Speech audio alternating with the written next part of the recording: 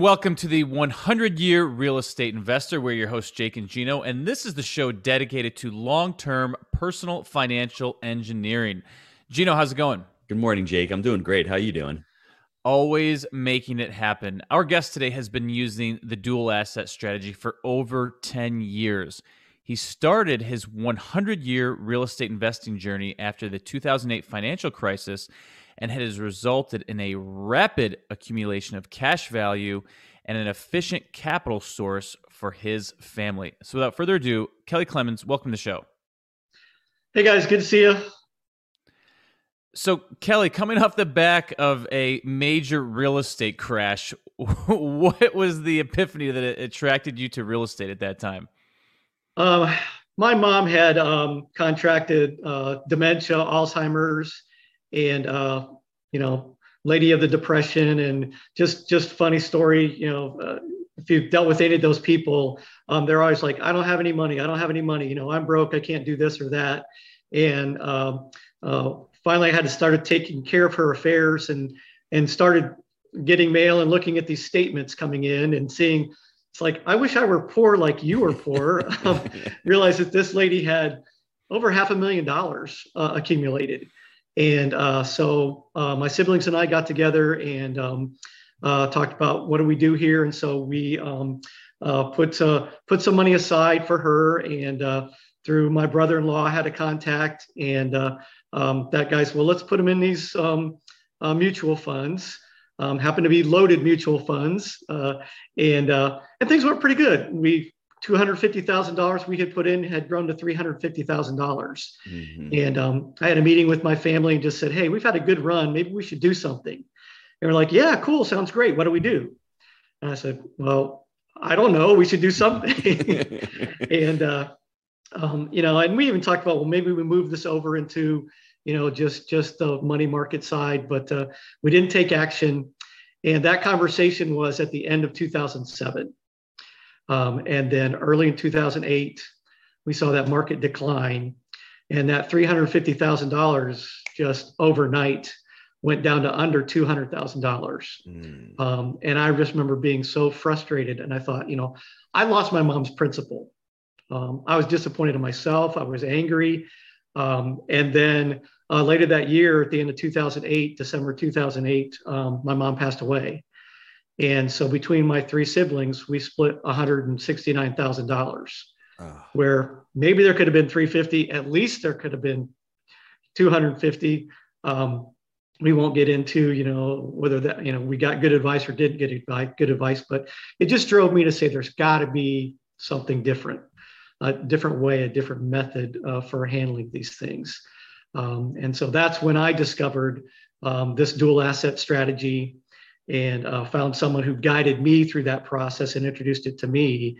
And it just in my mind, I was almost instantly, I was very quickly like, why wouldn't I do this? Mm-hmm. And so that was the start of my journey into using this resource. The resource, Kelly, you talk about, can you give us some of the benefits? I know you had said something about cash management, even protection of principal. What did you really like about it initially? Initially, I had just gotten married earlier that year. And so, we're looking at life insurance. It's like, mm-hmm. I want to cover each other. And so as this came along, it's a play on life insurance. So that was a part of it. Mm-hmm. And between my wife and I, we had some good additional income. We're living below our means. It's like, where are we going to put this? What are we going to do with this? We are already real estate investors. My wife and I both started out by buying a duplex, living in one unit, renting out the other unit, and then building from there. We now have about 20 units and $2 million in value in our properties. But so we're looking at this as a way to access our cash without having to go to a bank, without having to ask permission. We can set the repayment schedule for how we pay back, what we access. The amazing thing about this is the money that we take out still continues to grow at the same rate as if it was still in there. Mm-hmm. There's no way you can tell me you go to a bank if you have $100,000 and say, give me 50, but pay me interest on the 100,000. right? They're going to laugh. They're going to laugh you out of the bank. I think it goes the other way. I think you're the one paying in the interest there. Yeah. So you have these policies. You're borrowing from these policies, and over time, you've utilized the money to create an insurance policy, and now you're utilizing that same cash to go buy apartments. You have a policy set up, and now you have over $2 million in real estate. That's beautiful. That's well done, sir. Yeah, that's great. Thank you. And when you started it back in 2008 and you're starting it out, now you look at what you started 10 years ago. Sometimes it's hard for a lot of the listeners out there. You know, 20 years from now is a long time. I'm not, no, but I started my policy 20 years ago and it is chugging along now. I'm putting in money and that cash value is starting to really build up. So if you start young, this is definitely a retirement tool for you also. Can you speak a little bit about that as well, Kelly? Yeah. That's what is so amazing to me, especially someone's younger. I mean, I started this when I was 48. So when you're talking the life insurance side, you know, a premium for me for a life insurance policy is going to be more expensive. If you're younger, you know, your premiums are just so cost effective, especially when you figure that premium is locked in for the rest of your life, no matter what happens as far as your health condition. You know, and you're just aging. And so, and then the additional cash value you put into these policies, the freedom you have to make these flexible to work for you, wherever you are. And as your journey grows, as your earning ability grows, you can, again, build new policies and take advantage of that. So, you know, we're just have really been able to take advantage of, you know, the unique characteristics of this strategy, again, to enhance our lives. And that's in 10 years in, I look at the cash value of my policies and I start to think, wow, when I get to retirement, whatever that might look like, I have this great pile of cash that I can access, you know, tax-free.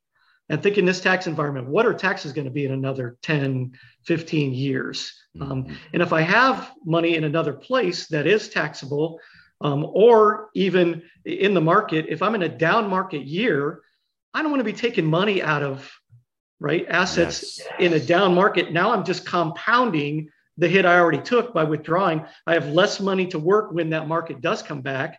So I can draw from this bucket over here on the other side, where I don't have that impact and I can let that recover and grow back. So it's a great insurance policy. I mean, I love having these policies. We have money in the market. We have real estate. So we've got these different strategies working. And as you've mentioned, I love the aspect of when I put the money in this policy, I've got another business I'm starting besides my real estate. It's a little business, right, that I work with here. It's my own little bank, really. I'm in the banking business. How much capital would it take to go start a bank? Right? I can start my own bank, my own family bank. The only person I ever known that started a bank was Jim Clayton. That's after he sold his company for like $3 billion to Warren Buffett. So I think it takes a decent amount of capital to start a bank. Yeah. Kelly, you've said so many things here. I have to recap a lot of this, everybody. Sure. The first thing is you can have your cake and you can eat it too. You can put money in equities and you can also have it in these policies. It's very important, everybody. It's not mutually exclusive. You should have both. You want to diversify, it's great. The second thing that Kelly said was, if the market drops, you're protected. You can take it out of your whole life policy, the cash value, and have your equities recuperate if and when they ever do, because we're going to have a market correction. So if you're about retirement age and you're looking to retire and all of a sudden the market corrects by 40%, if you have a whole life policy with cash value, you can pull it out from there. That's very, very important.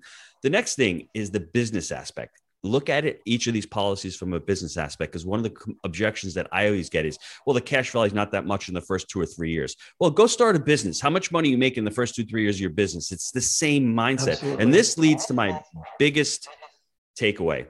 Kelly embodies the 100-year real estate mindset. He's not in it for today or tomorrow. He's in it for the long term, which is very important, everybody. This is all about long-term generational wealth, and it's also about generational skills.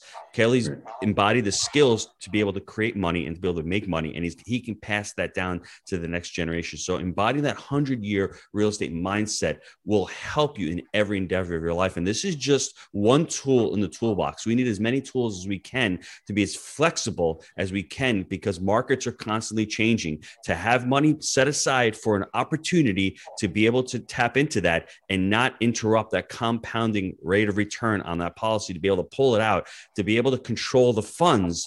That's what us as 100-year real estate investors want to do. We want to be able to control our funds, and Kelly's doing a great job with that. Would you like to add anything to that, Kelly? You nailed it. I mean, that's exactly right. So you have to think long term. You're capitalizing your bank. You're capitalizing your business. Most of us, when we buy a property, that you don't want to buy a done property. I mean, unless the opportunity is just beyond your wildest dreams. But we're buying distressed properties, and we're putting money into that before we're going to see a return, right? Because we know long term that's going to be the better play for us. And it's the same thing with these policies. The early years, the first 2 to 3 to 5 years are capitalization, and then it's living your life insurance, right? There's a living benefit. It's not just about death, right? Now death for certain. And the great thing about this policy is you've got that guaranteed. We go buy insurance for our car. We don't know if we're going to need it. For our house, we don't know if we're going to need it. We buy, title insurance now. I mean, all sorts of things. We don't know if we're going to need it. Guaranteed, right? There's an expiration date on you, right? So you've taken care of your family on that side, but then you get to use this asset to enhance your life, right? And the life of your family. The same dollars. What we're after? The same dollars doing multiple tasks, right? Here's the bang we get for that buck. Here's the key: words matter. And you said you buy it. You're not renting it. This is not a 10-year, kind of I'm going to rent this term policy. You are buying it so that when you do die, you have a guaranteed death benefit. And guess what? The current administration is looking at taking away the step-up in basis, okay? Therefore, step-up in basis goes away. Your heirs are going to owe capital gains, which are not 18, 19, 20%. They're going to go to 40 if these current proposals go through, okay? No 1031 exchanges anymore, guys. That's what all the proposals on the table are for. So if you have a guaranteed death benefit in place that you bought, that you did not rent, that expires in 10 years, it's going to guarantee be there when you die, you were a responsibility junkie, you took the long view, and you protected your family and your assets for the long term.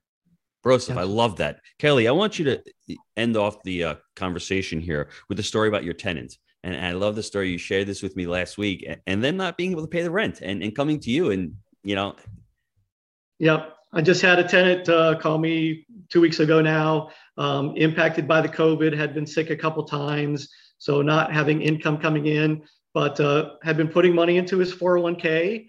And so, they've passed rules now saying because of COVID, you can take some extra withdrawals out of your 401k.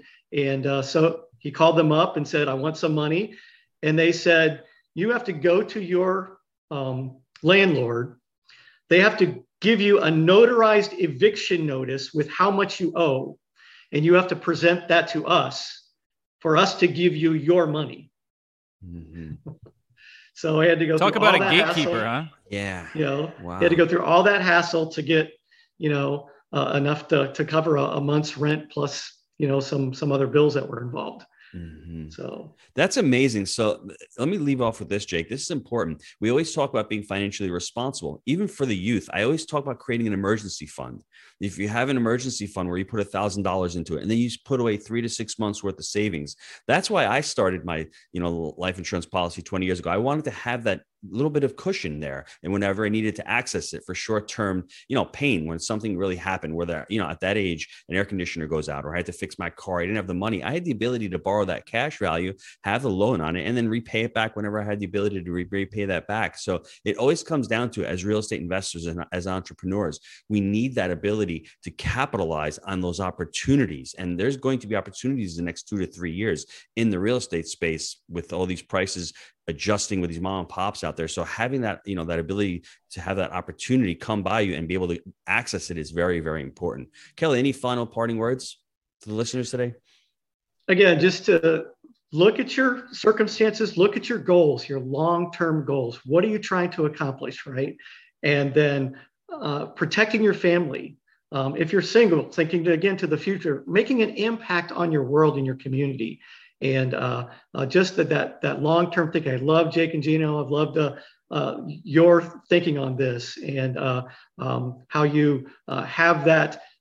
You want to impact your world. You want to impact your community. I was a pastor for 20 years. And so, it's important for me to think the value. And my wife and I, we don't have kids. So the death benefit for us is a legacy play. What impact can we make? My mom, a single mom, a school teacher, took care of 3 kids, just was dramatic.